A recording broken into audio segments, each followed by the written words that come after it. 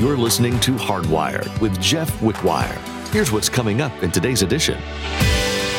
I want you to know, as a believer, there's overwhelming evidence of the life and ministry of Jesus Christ historically. And one of the greatest places is the Synoptic Gospels. Matthew, Mark, and Luke. John stands alone. Here's the second thing. Jesus is presented to us from several different points of view, each different, yet each the same. Each a separate mirror to take in the side presented to it.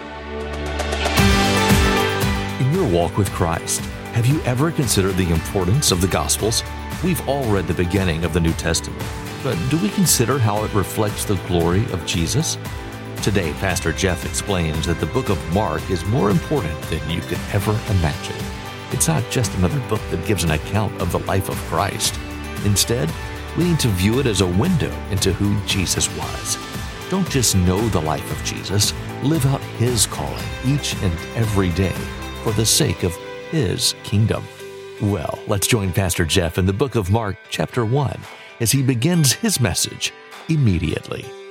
We're going to read quickly a lot of Bible, 21 verses, but I'm going to go through it quick. Everybody say, I'll believe it when I see it. I promise.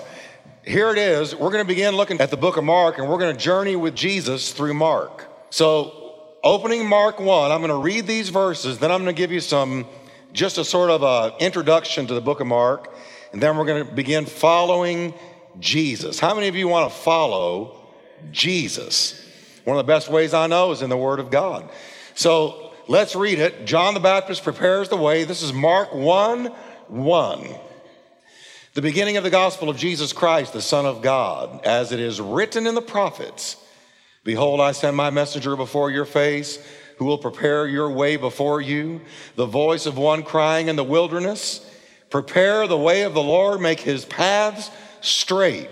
Now, John the Baptist is quoting the verses that had to do with him, the Old Testament prophecies.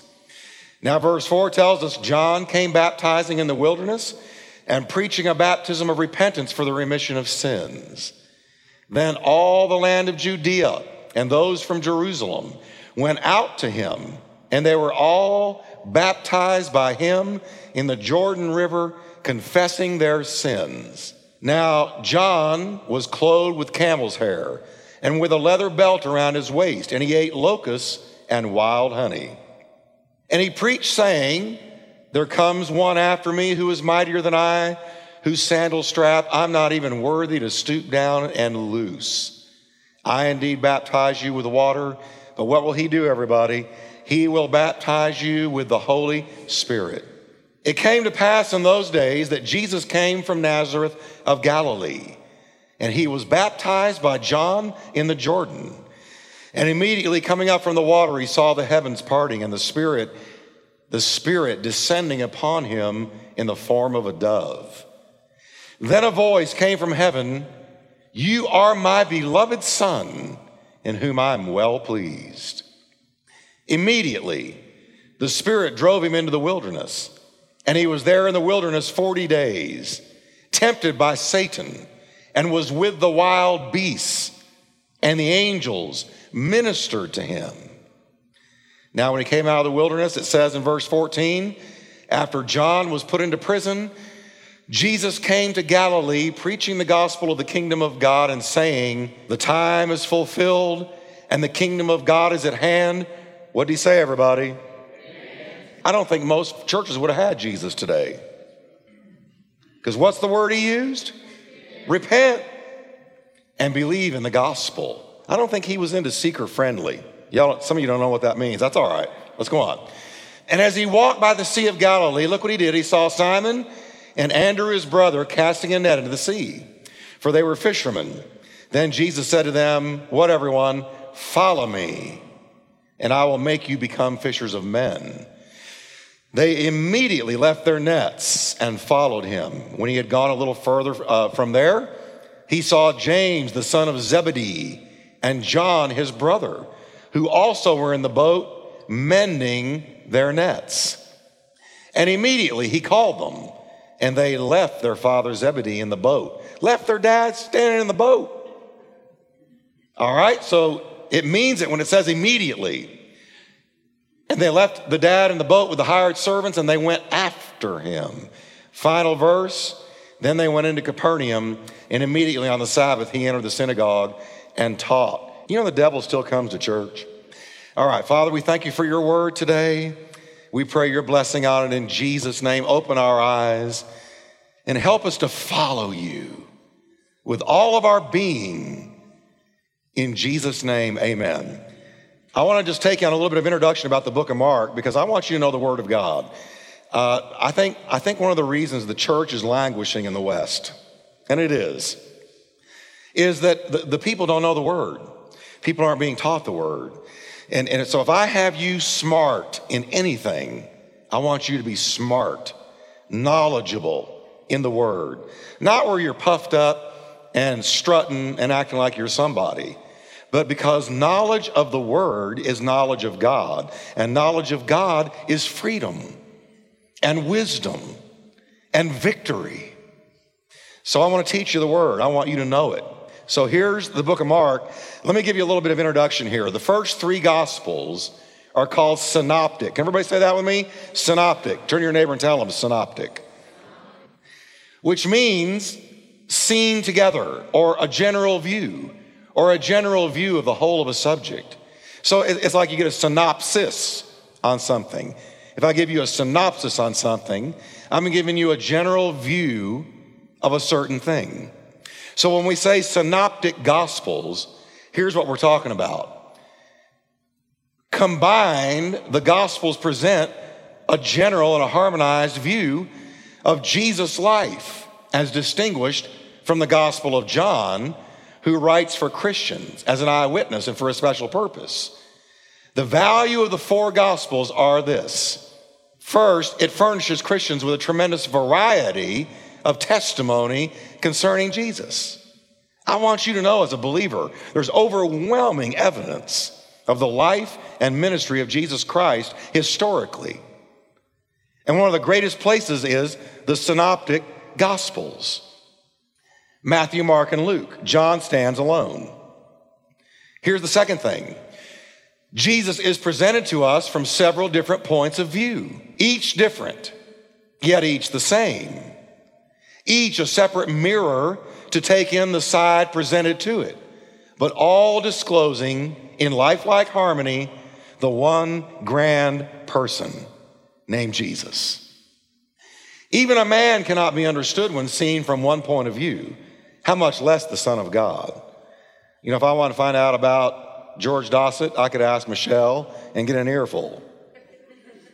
But then I could ask somebody who is a good friend of his and get a whole different angle. And then I could talk to his mama. And boy, would I get a different angle there. But do you understand that I would get different viewpoints and different emphases from whoever I spoke with? So the synoptics, including John, Matthew, Mark, Luke, and John, give us different angles of sort of like when you look at a diamond, it glistens from many different angles depending on how you turn it. You open up this Bible, if you're looking in Mark, it glistens one way, Matthew another, Luke another, and John another. But they all manifest the multifaceted glory and beauty of the person of Jesus Christ. That's the synoptics, okay?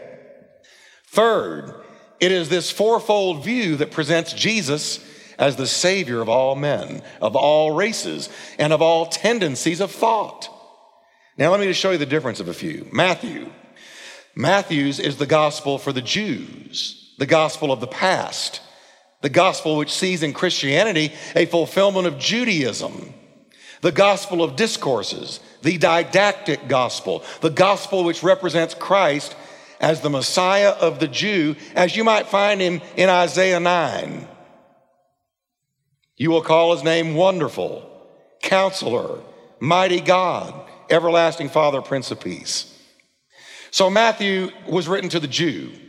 His emphasis is Jesus as the man, expressing the kingly and the human characteristics of Christ. Now, the one that we're going to be looking at, Mark, is the gospel for the Romans. the gospel of the present, the gospel of incident, the anecdotal gospel, the gospel which represents Christ as the Son of God and Lord of the world. And what is Mark's emphasis? It is Jesus as the lion servant, expressing courage, servanthood, dignity, and energy. That's Mark. Then you come to Luke, the third synoptic. Luke's is the gospel for the Greeks, the gospel of the future, the gospel of progressive Christianity, of the universality and gratuitousness of the gospel, the historic gospel, the gospel of Jesus as the good physician and the savior of mankind. His emphasis is Jesus as the ox, expressing power and sacrifice, his priestly and intercessory office. That's what you run into in Luke. Now you come to John, and John's is preeminently the gospel for the church, the gospel of eternity, the spiritual gospel, the gospel of Christ as the eternal Son and the incarnate Word. John begins just like Genesis. In the beginning was the Word, and the Word was with God, and the Word was God. And immediately John lays before us Jesus as very God. Okay? When somebody gets saved, they say, what do I read in the Bible? I always say the Gospel of John. I want to get a whole bunch of little pamphlets of just the Gospel of, or the Gospel of John. And for those who are being saved in our church, just give them one of those. John is what you want to read. Now, John's emphasis is Jesus as the eagle, because he soars to heaven above the clouds of human infirmity, and he reveals to us the mysteries of the Godhead and the joys of eternal life, gazing on the light of immutable truth with a keen and steady eye. That's John. So say it with me, everybody. Jesus the man, the lion servant, the ox, and the eagle. These four together give to us a fully orbed view of Jesus the Messiah. We need every one of them to get a full picture of him. That's why we have the synoptics and John. Now, let me give you some quick facts about Mark. The key verse of Mark is, "For even the Son of Man did not come to be served, but to serve, and to give his life a ransom for many." You see Jesus in the book of Mark as the servant over and over again. Mark portrays Jesus as a servant on the move, instantly responsive to the will of the Father. He is seen continuously preaching, teaching, healing. Hence, Mark is known as the action gospel. The action gospel. When you look at Matthew and Luke, you're going to find the teachings of Jesus laid out at length in Matthew's Sermon on the Mount, Matthew 5, 6, and 7, repeated in Luke. Long recordings of the teachings of Jesus are in those two. You don't find that in Mark. You find action. Action. Jesus on the move. Mark is the shortest and the simplest of the four Gospels. Mark presents a crisp, fast-moving look at the life of Jesus. It reads like a morning newspaper. Unlike Matthew and Luke, Mark omits Jesus' ancestry at the beginning of his book and moves right into his busy public ministry. We don't get the genealogies and who begot so-and-so, who begot so-and-so, and all of that. That's not in Mark. Mark just takes us right into Jesus on the move. In Mark, Jesus is constantly moving toward a goal, the goal of the cross. The distinctive word of this book is immediately. Once I tell you this, when you read Mark, you're not going to be able to get immediately out of your mind, because it's there over and over and over again. If you got a King James Bible, it's straightway. And straightway, Ron emptied the trash. Can you imagine using straightway? Ron, would you straightway get me a drink? Now, watch this. And it appears more often in this gospel, 42 times, in fact, than in the rest of the New Testament all put together. Immediately. It is held by most scholars that Mark was the first gospel written. And Mark's source was none other than who, everybody? How do we know that? Because Mark's mother, Mary, and that's not to be confused with the Mary, his own mother was named Mary, had a large house that was used as a meeting place for believers in Jerusalem. And you remember when Peter got delivered from prison by the angel, and he went knocking on the door and they didn't believe it was him out there? That was Mark's mama's house. And you know how we know that he had gone there often? Because the servant girl recognized his voice in Acts 12, 13 through 16. It was this close association with Peter that gives the Gospel of Mark apostolic authority. And I want you to catch that. He got what he got from Simon Peter and from the Holy Ghost, and he recorded it. Peter being one of the 12, it gives this book apostolic authority, which is very, very important, okay? Now, miracles are predominant in Mark. 18 miracles in all are recorded and are used to demonstrate not only the power of Jesus, but also his compassion. And that's it. That's it. So everybody say amen. I'm ready for Mark. And I'm not going to do this through the whole book, but I want to take the first 3 immediatelys because they pivot on very, very crucial aspects of the ministry and the person of Jesus in the first chapter. I think I counted 8 immediatelys in chapter 1. Immediately. But let me look at the first 3. The chapter opens up with John the Baptist. Now, I got to tell you, John the Baptist is an eccentric cat. How is it that prophetic people are so eccentric? How many of you have ever known a prophetic person? How many of you can say they were normal? Whatever normal is. How many of you can say they were a little bit, yeah. That's right. John the Baptist was a little bit eccentric. He burst on the scene wearing camel's hair, which had to be uncomfortable, and eating bugs sweetened with wild honey. You didn't say to John, hey, hand me a locust. Now, in fairness, I got to tell you, just to be historically fair, the common people of that day ate locusts as well. And you know what? Arabs do over there now from time to time. Now, I want to tell you, I'd have to be starving to death before I ate a locust. But they do. It's not the best food in the world, but if you need to stay alive, it'll keep you alive.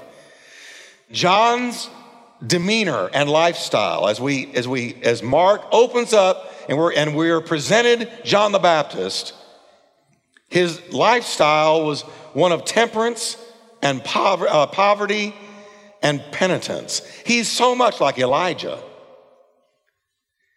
That's why he was Elijah, reborn in essence, or reappearing in the New Testament. He was just like him. Elijah and John the Baptist, very much alike. John denied the suggestion that he was the Messiah when he began to baptize people in the Jordan. If you've ever been in the Jordan, I have. And if you ever have a chance to go, go. But that Jordan River is freezing cold. I baptized people in it, and I got baptized in it. And I mean, you come up sort of bobbing because it's cold. But here's John. He's fully immersing people. Now, I want you to understand when the Bible uses the word baptism, baptizo is the Greek word. It doesn't mean sprinkled. It means dunked. If you get baptized here, we put you down and we get you to quote the Lord's Prayer before you come back up. I'm just kidding.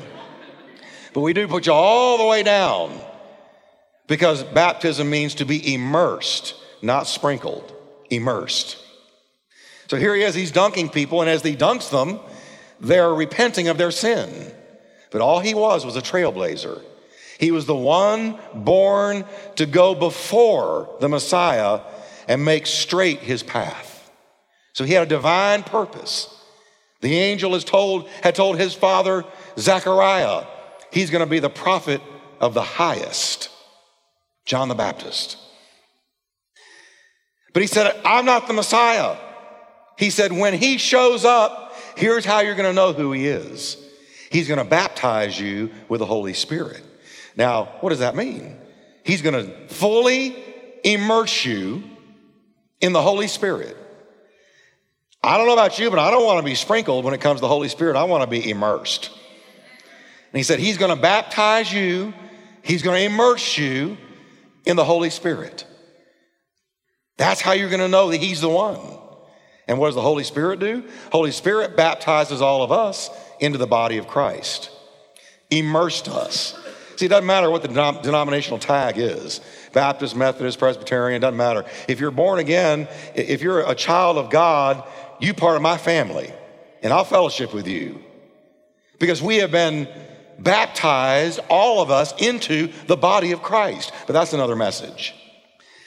When Jesus showed up at the banks of the Jordan, he was baptized by John, who at first said, "What are you doing letting me baptize you? You should be baptizing me." And John the Baptist, or Jesus said to John, "No, suffer it to be so that I would fulfill all righteousness. Baptize me, John." Can you imagine if you're John and you've already had the Holy Spirit tell you, that's him. Can you imagine putting down under the water the very Son of the living God? Can you imagine how carefully he must have baptized him? And when he came up out of the water, we have our first immediately. It says in verse 10, immediately coming up out of the water, he saw the heavens parting. Greek word there is torn open or rent asunder. Now, I don't know what that means, but when they were looking up into heaven, up in the sky, there was a renting, a tearing asunder, an opening, and from that opening came the Spirit of God. And it descended right over Jesus' head in the form of a dove. Wow. Now, Luke, not Mark, but Luke, adds this, that it was while Jesus prayed that the heaven was opened or rent asunder, and the Holy Spirit descended on him in bodily form like a dove. Now, this is where the value of the synoptics come in. You see, Mark said as he went under the water and came up, but Luke adds while he was in prayer. Now, I believe that one of the reasons for that is God doesn't want us to think that getting baptized in water is what got him touched by the Holy Spirit.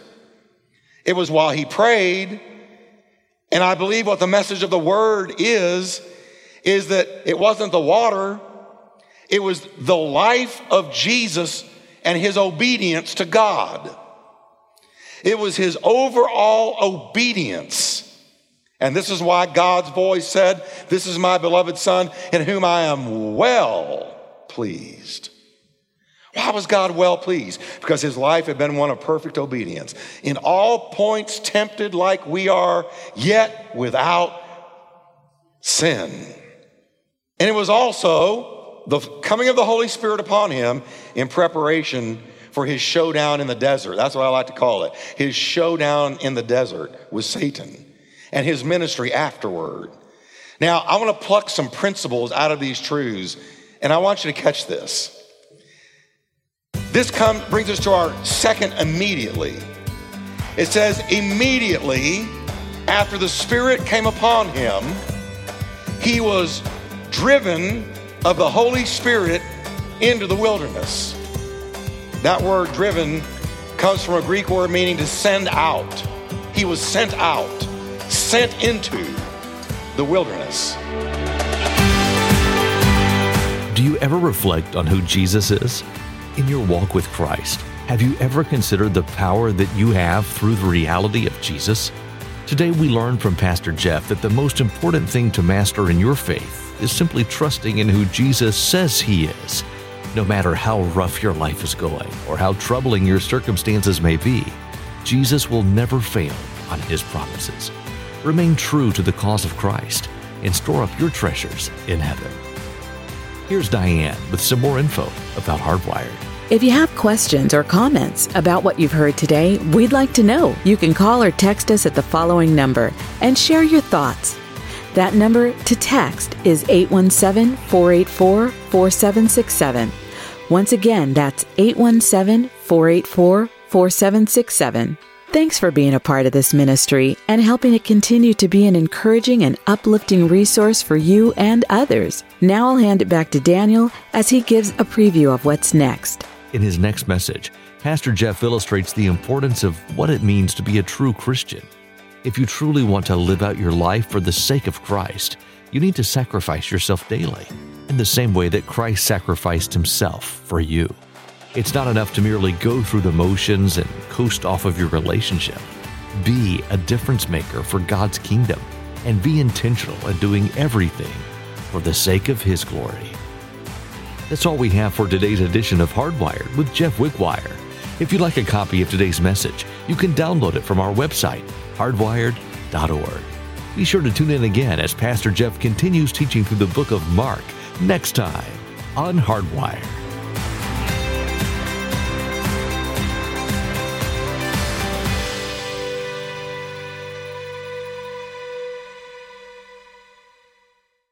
Hi, everybody. This is Jeff Wickwire, host of the Hardwired broadcast, and I'm so excited to tell you about this month's offer for you, our listeners.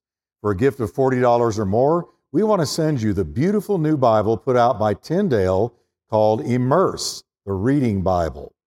Our offer contains a beautiful, reads like butter New Testament featuring the New Living Translation. The Immerse Bible New Testament contains no chapters, no verses, just like the original manuscripts in which the Bible was written, so that it reads more like a story. It also comes with an 8-week reading plan, maps, and a helpful summary of every New Testament book. So if you want to try a really unique approach to your daily Bible reading, just go to hardwire.org and click Donate Now to give your gift of $40 or more. We'll send you the Immerse Bible immediately. And thanks once again for your support of Hardwired. Every dollar we receive will go toward reaching the world with God's Word.